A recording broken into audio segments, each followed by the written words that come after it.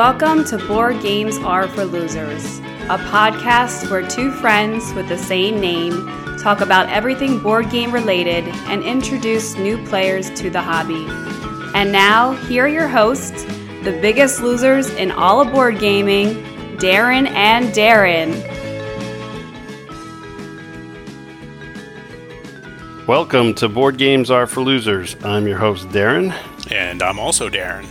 And in today's episode, we are going to be presenting our interview of board game designer Steve Finn of Dr. Finn's Games. So we recorded this interview during our recent trip to PAX Unplugged 2019. And our interview with Steve Finn, we did on Sunday. We were lucky enough to get a few minutes of his time on Sunday during a busy convention. But if you want to find out more about what else we did at PAX Unplugged, go back and listen to our last episode, episode 24, where we recap everything else we did. Today, we're just going to be presenting our interview with Dr. Finn. So, Devon, why don't you tell us a little bit about Steve Finn and Dr. Finn's Games? So we got introduced to Dr. Finn's Games through our friend Max at the WBCs. He pulled out Cosmic Run, and we played it, and we just had a good time with it, and we hadn't heard of Steve Finn and his designs before, and so we started looking into his other games, and turns out he has a pretty big library. I think he said over 20 games, but I don't even think he knows what that number was. But some of the games that people might have heard from him, in addition to Cosmic Run and the Cosmic Run series, he's most famous for Biblios, and some other games we've tried are Let Them Eat Shrimp, Waters of Nereus, and The Little Flower Shop. That's just a few of his designs, and we wanted to interview him. We like his games, but also his games fit what we were trying to do on this podcast. So that they're that kind of perfect 30 to 45 minute, simple to teach, easy to understand, but contain enough depth to engage gamers of all types. And that's what we try to do on this podcast. We're trying to introduce games that are not too heavy on people and to get them into gaming. So it's a perfect fit. Yeah, he's got some great games. I own 3 of them, Biblios, Cosmic Run, and I have Let Them Eat Shrimp. And I think you own 2 or 3 of his games as well? Yep, Cosmic Run Regeneration, Waters of Nereus, and I got the new Cosmic Run Express that came out on Kickstarter recently. Okay, awesome. So during the interview, which is probably about 20 minutes, we're going to play that right after this intro. But we do talk about 2 of his games we mentioned, so we wanted to kind of introduce them here, since during the interview we don't take the time to describe the games. But for our listeners who don't know, like Dave Ron said, Biblios is probably one of his most popular games. Actually, it's ranked number 335 on Board Game Geek. Nice. Which is really high, considering how many tens of thousands of games are ranked on there. It's been out for a while. I've owned it for a while, and it's one of those games that tends to come out several times a year, no matter how long I've had it. So in Biblios, the theme is you're a bunch of monks trying to collect books to put in your library. And to do that, it's basically just a card game. There are cards that represent books, and they come in 5 different colors, and they have values from 1 to 4. And there's also some other cards in the deck that represent money from values 1 to 3. But the object of the game is to collect the most of each colored book. And each color is worth a certain number of points for that category. Every color starts at being worth 3 points, which is represented by a dice in the middle of the table. But that can change up and down. So the maximum any color is going to be worth is 6. And the least is going to be worth 1. Whoever has the most of a color gets those points, and whoever has the most points wins. And the game is really pretty simple and quick to play. It plays in 2 different phases. The first phase, you acquire these cards, these books, and in the second phase, there's like an auction of leftover books that you try to get a few extra to push you over the top in one particular category. But what's really interesting about this game is I think the mechanic in the beginning of how you acquire the cards. It's very unique. And it's simple. On a turn, players take turns drawing the number of cards based on how many players are in the game. So if there's a 4-player game, you draw 4 cards plus an extra one, and that extra card is going to be auctioned in the second round.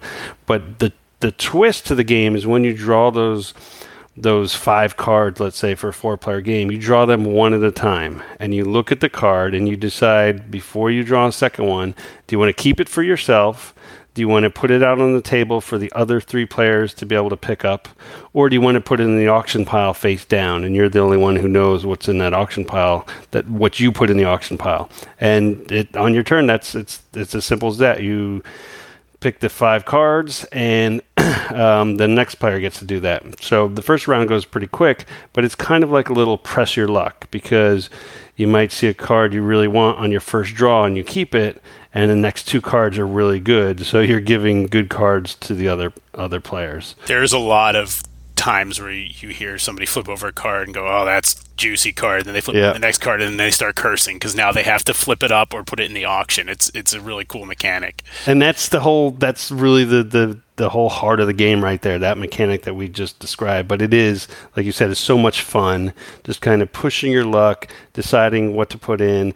And the second round is you auction off those cards that got set aside, and you just add up the score. It's a great filler game. Biblios, that's one we'll talk about in the interview coming up next. Yeah, and if the listeners have ever played For Sale, Biblios is basically For Sale, but like 100 times more mechanically better and interesting. I mean, For Sale, don't get me wrong, I like it, but Biblios takes that and then just pumps in a whole bunch of interesting decisions and a lot of cool mechanics in such a short game. Yeah. Really great game. So the other game we talked about is Cosmic Run, and there's actually 2 versions, right? Correct. So the game we were introduced to was the original Cosmic Run, and Dr. Finn actually re-released it in a game called Cosmic Run Regeneration, and I think he talks about in the interview how he thinks this is his best design, and the things he fixed in it just tightened up the game. So I own the second version, the Regeneration, and basically what it is, it's playing Yahtzee in space, but better than normal Yahtzee, obviously. Yeah.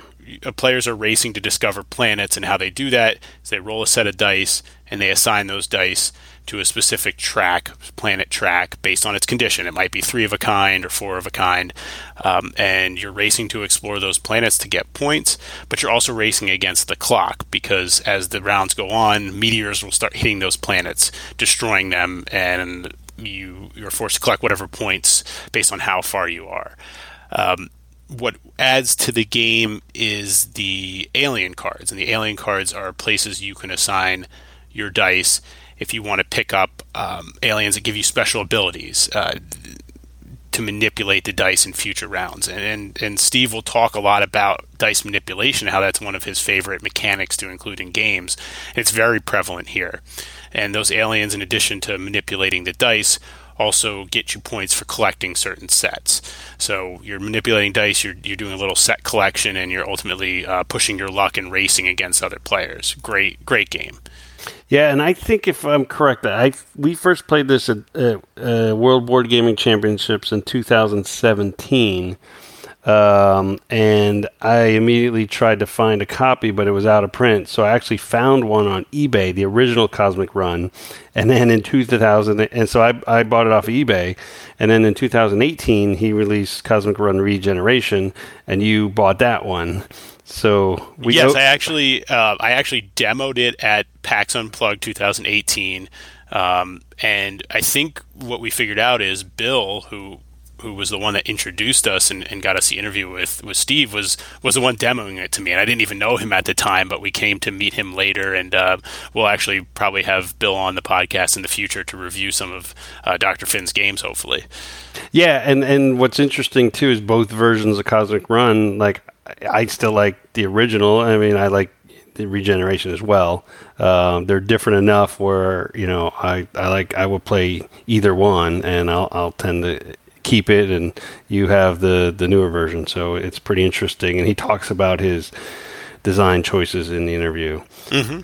So with that, one other thing we want to mention before we play the interview for you is that Dr. Finn's Games has a new Kickstarter starting on January 13th. It's the game called School of Sorcery, and January 13th, 2020, which is going to be about the same time this podcast releases, or a week later. Deron, you got to play that demo of School of Sorcery at PAX. Why don't you tell us a little bit about it? I didn't get to play it.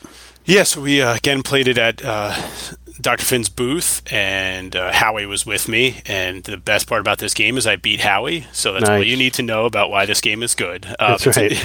It's a two-player. We played a prototype that was, I think, pretty close to being finished, but I won't go into too much detail. It's basically a two-player dice rolling and area control game. Players are using their dice rolls to assign crystals to cards that are in the middle, and those cards, once you win them, offer different powers for further manipulation of dice, or give you victory points, or both. And it's just a race to get to, I think, 15 victory points. It really takes the mechanics and the things that you'll hear him talk about and puts it into a game. That's why I thought it was really interesting to hear his design background, his design influence. It really comes out in what the School of Sorcery is going to be, and I think it'll be interesting for our listeners if they're interested in backing the game School of Sorcery. You'll hear why he designed it the way he did, and kind of what went into it, more than just the mechanics of here's how it works. You're going to hear the thought process that went into it. So I think that's really cool. Yeah. So with that, we'll play the interview. Steve talks about how he gets started in designing games, his philosophy, and his choices of mechanics over theme. I think it's interesting how he does not put much weight on the theme of a game. I would say hates theme. Yeah, I thought that was pretty interesting. So with that, another note is that the sound quality of the interview is not the best. We were fortunate enough to get about 20 minutes of his time on Sunday during a busy convention. It was packed in there. We actually had him leave the convention hall, and we recorded this interview out in the hallway at PAX Unplugged using a handheld recorder. So we didn't have much time, but we're lucky to be able to get the interview. So the sound quality is not going to be as good. But it was very difficult in there to find any place to do a good recording. So with that, here's our interview of Steve Finn of Dr. Finn's Games, and make sure you check out his Kickstarter, School of Sorcery, on January 13th. All right, we are here at PAX Unplugged 2019 in Philadelphia, Pennsylvania, and joining us is Steve Finn of Dr. Finn's Games. Steve, thanks for taking time out from the busy convention to speak with us today. All right, thanks for having me on your podcast. I bet our regular fans are wondering how we got a legitimate, successful designer on our show. We paid him a lot of money. We'll get that check too later. No, one of our friends, Bill, who's part of Darren's gaming group, has been friends with you for a long time, I think, right? Yeah, a few years now. And he, when he said he knew you, we jumped on that opportunity to come in and interview you. So thank you again for coming on. So yeah, I was just curious, how did you start getting into gaming yourself? What's your background? Well, getting into gaming, I grew up in a family. I've got two brothers and a sister. I was the youngest, and we used to play a lot of board games and poker and things like that when I was a kid. But then in my early 30s, I was kind of a slacker in Seattle, in between graduate programs. I wasn't sure what I was what I was doing. Yeah. And I had some friends there, and we started to play, I was like, oh yeah, I remember that game Risk, and we started playing Risk again. And so we were playing a lot of Risk, and at that time, there was I think the Euro board gaming thing was starting to take off a little more than it is. That was still, that was over 20 years ago. And I just happened to be walking by a store in Seattle. It's not even there anymore. And I just saw those games, and I went in and I bought this game called Web of Power, which is by Michael Schacht, who I believe is the same person who did Zularedo and all those games. And he's got other game.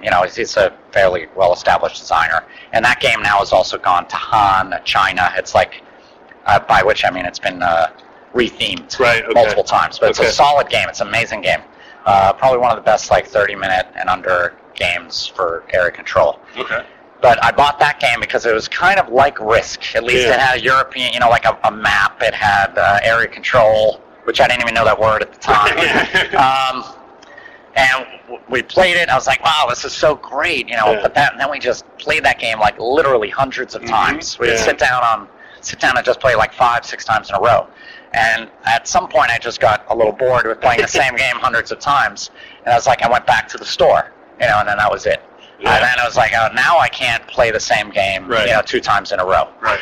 So I got always like, oh, what's new? So that's how I got into board gaming, playing. How did you make the transition to designing? Because that's a I have actually really, I think, a kind of a unique or interesting story in this industry.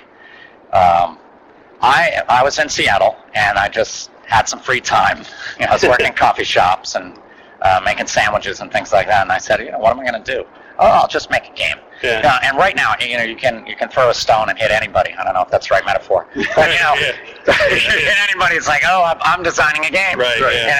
Everybody's designing a game now. 20, 25 years ago, I don't know how many people were doing this. Sure, yeah. And I said, you know what? I think I can make a game myself. Yeah. So I made a game, and I decided. I was like, how can I just make this myself, physically manufacture it myself? Yeah. I said, how would I do this? And so I started looking into manufacturing of cards, because surprisingly, that's the hardest part of just making your own game, because this is a card game, but getting nice quality cards. So I went off on this tangent of, going to print shops, finding out the right paper quality, how do they cut them, what kind of die cutter is used, and all that stuff. And I ended up making an arrangement with a local print shop to make off these full color prints on 11 by 17 sheets of cardstock, glossy cardstock, for they let me do a color print for 5 cents. Yeah. If I did a lot. Yeah. And they just said, come into our print shop and do that. And then I bought a Kluge letterpress. Go to Google, look it up. Okay. It's a war era big 2-ton piece of machinery that lifts the little sheets of paper with the suction cups. Oh, yeah. There's a big spinning wheel, and then I had a die cutter. It made it into a die cutter to cut the cards. Wow. And so I said, so I actually used to I had a company called Dr. Finn's Card Company before the game company, and I used to make wedding cards for people. So give me all the pictures of your friends, and I'll put them on poker cards. Interesting. So I did that, just small little things. I wasn't making any money, but it was just this little side thing. Yeah. And then I made Biblios, which is not called Biblios, but I called it Scripts and Scribes. Okay. I put it in a VHS case. I made 250 copies, and then I sent them out I found out about Board Game Geek at that time, and I sent it to a number of reviewers, 10 people. One guy in particular, Stormseeker75, that's his BGG name. Still remember that? Oh, I remember. Yeah, no, I know him now. His name's Steve, and I met him now a couple times. He loved the game, and he was one of these influential guys. Yeah. And he just said, oh, it's a great game, and he just started telling all the people about it, and then people were starting to contact me, hey, can I get your game? Yeah. So I was actually physically making them in my garage, wow. printing them up, sticking them in VHS cases. I did the artwork myself, which was basically I went online and I found old, uncopywritten, things from the Middle Ages, and then I used Photoshop to do it. Wow. And I have zero artistic talent. But it ended up working, and then somehow one of these boxes made it to France to the hands of people from the company Yellow. Yeah. And they did not yet make any games. My game, Biblios, is Yellow's first game. Oh, wow. A lot of people don't know this. That. I know. Your first game and their It was my first game and their first game. And it's still one of their best-selling games to date. So that's the story. That's a pretty unique story. People don't know that. That's a really interesting story. And it's kind of funny because a lot of people, it seems like they come up with the idea for a game. We all have ideas for a game. But then brilliant. Yeah, yours is brilliant, of course. He won't tell me. But they have no concept of the business behind it. Right. It sounds like you got the sense of how do I make this first? You created your own company to create other cards, and then you went into the game design. That's pretty interesting. I assume you outsource the production now? Well, no. It's been a long time. I actually made a couple games. There's some older games out there. There's one called Let's Bomb Iraq. which I made. Really? Yeah, I pulled that off of BGG because I work at West Point now, and I didn't want to have to explain that one. Are there any copies floating around? I actually don't know. I don't know if I have one. And then Slush Fund was another one, but I actually ended up reprinting that. And then I had one called Trial of Socrates. And what's funny is there's a couple people out there that have every one of my games, and they have those games, and I don't even have those games. That's great. And I'm like, I looked in my garage, in my attic, I don't have that game. They won't give it back. And I didn't ask. No, I'm not going to take it back. Anyway. How do you know how many games you've designed? I don't know. If you include those self-published ones, my guess is 25. Okay. And, so it's like 25 to 30 that I've designed, like, and completed some process. Yeah, it's about 25. Of your games, what is your personal favorite? Now, people ask me that all the time. Yeah. It's almost always the one I'm just working on. Okay, yeah, that's fair answer. But I have to say that Cosmic Run Regeneration, I usually, if someone said, what game should I buy of all of mine? And I usually say that one because I think it's to me the most fun. Yeah. And it'll appeal to lots of different types of people. Gamers can still get enjoyment out of it. They know it's like not a super serious game. Because there's dice rolling and there's, like lots of stuff. But there's always one moment when people are playing, there's always one moment in the game that, like, everyone bursts out laughing because, like, they just rolled 5 of a kind, they needed 5 of a kind, and, or, like, the planet just got destroyed before they made it to the planet. Yeah. So I usually say that's, like, the most fun game I have. I agree because the weird thing is we game together all the time. Cosmic Run, I think, is the only game that we both own. Yes. I think of our library. Now, do you have the original? I have the original Regeneration. Yeah, I have Regeneration. And Cosmic Run was the first game I played from you, and our friend Max introduced it to us. And then as soon as we played it, I was like, I got to play this again. And then we kind of stumbled upon your other games from there. It's like these are my type of games. I don't love 2 hour, 3 hour. I love the 30 to 45 minute time frame. Things I can play with my wife. She doesn't like the heavy stuff, so I fell in love with Cosmic Run, and then from there it was over. Yeah. It's a great one. Outside of your games, what are some of your top 3 favorite games that if we were to sit down to play a game, what would you want to play? Yeah, again, I have I just have so many games, and I'll tell you, it's not necessarily games, but it's certain designers. Okay. So I mean, Reiner Knizia, and anybody would probably guess that he's a huge influence on me. Yeah. And he's made thousands of games. However many games he has, and some of them are just they're all perfect. And then some are terrible. Yeah. But the fact is, I'll always, any time that he has a game, I'll always say I'm gonna look at that. Check it out. Yeah.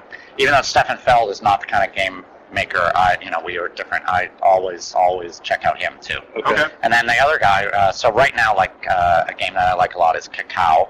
Okay. Which is so the guy who made Sushi Go, Phil Walker Harding. Yeah. There's a game called Cacao. He also made Barren Park. Okay. So kind of what happened was I started to discover I like this game, I like that game, I like that. I'm like, oh, he did that. He did that. So now I'm kind of big on him. Yeah. And I'm waiting. So he has a new game out now called Silver and Gold, which I haven't played yet, but I want to check that out. I did play test it here, and it was fun. Okay. It was a good flip and right. It was good. Good. Yeah. So his games are always good. Mm-hmm. One game that really came out. It's not a lot of people talk about it, but I really liked Ponzi Scheme. Oh, that is our favorite game. I love it. My wife gets very angry. Will not play it. I really like it. The reason that I like, because I'm not a theme guy, but a lot of people talk about theme and integration and all, and I don't design games like that. And to be honest, I really don't care about what the theme is. Yeah. It is, to me, it's just a logical thing of pushing cubes around, playing the cards, rolling the dice or whatever. But for that particular game, I think really did just capture the feeling that you would think of when you were in a Ponzi scheme and about to get caught. I 100% agree. My wife is 200% disagrees. Screaming when she Thank you for that. Yes. No, I'm sorry. I take it all back.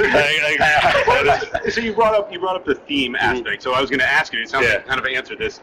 When you're designing a game, is mechanics driving it first, and then you're kind of... Yeah, almost always. Okay. Almost always. Okay. Sometimes I'll just come up with a theme that I'll say, oh, that'll be an interesting theme, but then I just make up mechanics. But it's not like the theme made me choose a particular kind of mechanic. Right, okay. And sometimes, even the way Herbaceous, so I have an arrangement with Eduardo Baraf of Pencil First Games, and so I don't know how familiar you are with Beth Sobel, her artwork. Mm-hmm. Right. Yeah. So she did Wingspan, but she was working with other people long before Wingspan, and she's like the best artist. Oh yeah. So my relationship with him began after I sent him some games to review, because he would do reviews. But then he also does some own self-publishing, and he does his own little, publishing company. And he came to me one time.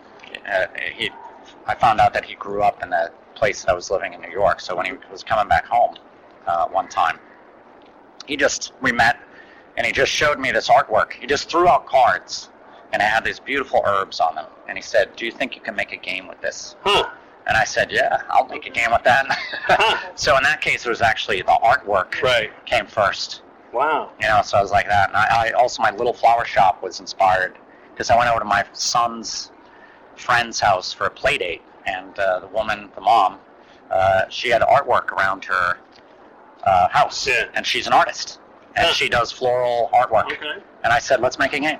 Yeah, so I was like, "All right, what can I do? I got some art here. It's beautiful flowers. What can I do?" And I was like, "Oh, let's make a flower shop game." Yeah.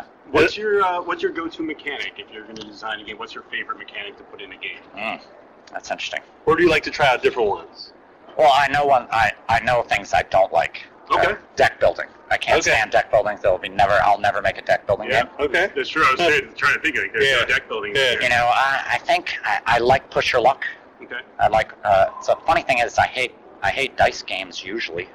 Like I didn't like dice games, but a lot of my games now have dice. Yeah. That's funny. Those Biblios, you don't roll the dice. Right. I use those for mechanics because I mean for components. I think every review you see on Biblio, someone says, "There's these great big dice, but you don't do anything." it's like I just made another game now where there's one common set of dice that's rolled, and then everyone turns their own dice to match it. Okay. I think that's probably happened in some other game, I'm sure.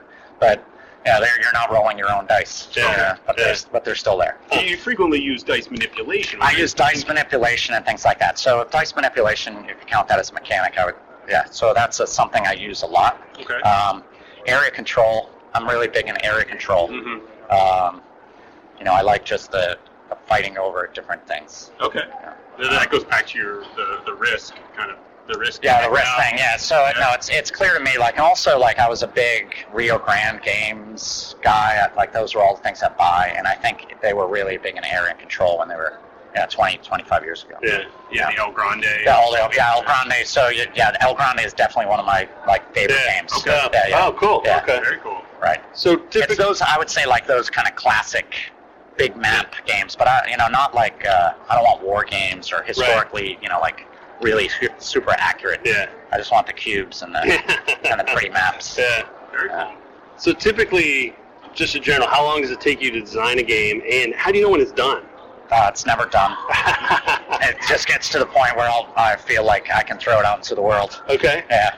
But I always afterwards I just years later I'll look back and I say I made a mistake. Okay. But at the time I don't think I make a mistake. Right. Yeah. But I've learned more and I keep going. So like Cosmic Run and Cosmic Armor Generation, I totally feel like I nailed the new version. Yeah. I think it's just so much better. Yeah. In all respects. Yeah. That doesn't mean like the original one was bad. I still love like the yeah. So I get to a point where I feel like I'm not going to embarrass myself by getting other people to play this. That's it. Like I don't have like a high. It's not like I have really a high bar. I don't make super complicated games, sure. And it's in every game you can always change everything. Right. No game is ever perfect. Yeah. And I never feel like I've made a perfect game. Yeah. I always feel like, okay, good. I hopefully I made another fun game where people have to think, and there'll be some moments of excitement. Yeah. That's really all I'm looking for. What's the best part about a convention like PAX for you? The number of people that come by and who have never heard it. I've been doing this for so long, and yet half the people that come up, I say, have you heard of Dr. Finn's games, or have you heard of Biblios, have you heard of Herbaceous? No, haven't. But then there's the other good thing. So one good thing is just the sheer quantity of people gets exposure. Yeah. And almost every time someone sits down at my table and plays a game, they buy one. Yeah. So it's always like positive affirmation. Yeah. But then the other part is, even though I have been working hard, and I actually do have a reputation in certain circles. So what's really exciting is when just like someone who I respect a lot says, you're Dr. Finn. Yeah. You know, I love your games. Yeah. No, we definitely push your games. We push Biblios all the time. Cosmic Run, those are ones that come out several times a year. Yeah, so we always introduce people to that. What new stuff do you have that you want people to know about? Right, so I have, I remade another game. It was called Institute for Magical Arts to start, but now it's going to be called School of Sorcery. Okay. And it's a 2-player, like Harry Potter-esque world of card. It's area control. You're trying to win cards, which have magical items and people on them. Yeah. And that's how you score points, but they give you additional powers. Okay. So it's a dice rolling, dice manipulation, area control game with card powers. Okay. And that's coming on Kickstarter January 13th. Okay. All right. 2020. Okay. And I've upgraded all the art. Podcast release. Yeah, soon after this. Yeah. Look at the Kickstarter. Yeah, yes. And Howie and I play tested that on Friday, and I beat him, so it must be the best game ever. I can beat Howie at a game. True. It's amazing. It was a lot of fun. It was a good 2-player game for sure. Anything else? Any other new games? I'm working with other publishers now more. I'm trying to. Okay. So I think if you ask me this in about a year, there'll be probably 2 or 3 games that are going to be with bigger, and hopefully one in particular, much bigger publisher. Okay. So we'll find out. Awesome. So January, the Kickstarter, where can people go if they want to get your games? DrFinns.com. You spell out doctor. Okay, spell doctor, drfins.com. And Fins like Huckleberry Finn. Okay. Yeah, All right. All right. Well, thank you so much for coming on. It's awesome. We look forward to playing your new games. We look forward to hopefully having you back on next year at PAX and see your name in the big company lights. That'd be great. Super. Excellent. Thanks a lot, Steve. Yeah, thanks for having me.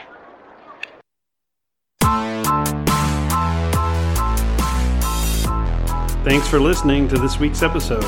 For more information about the podcast, check out www.boardgamesareforlosers.com.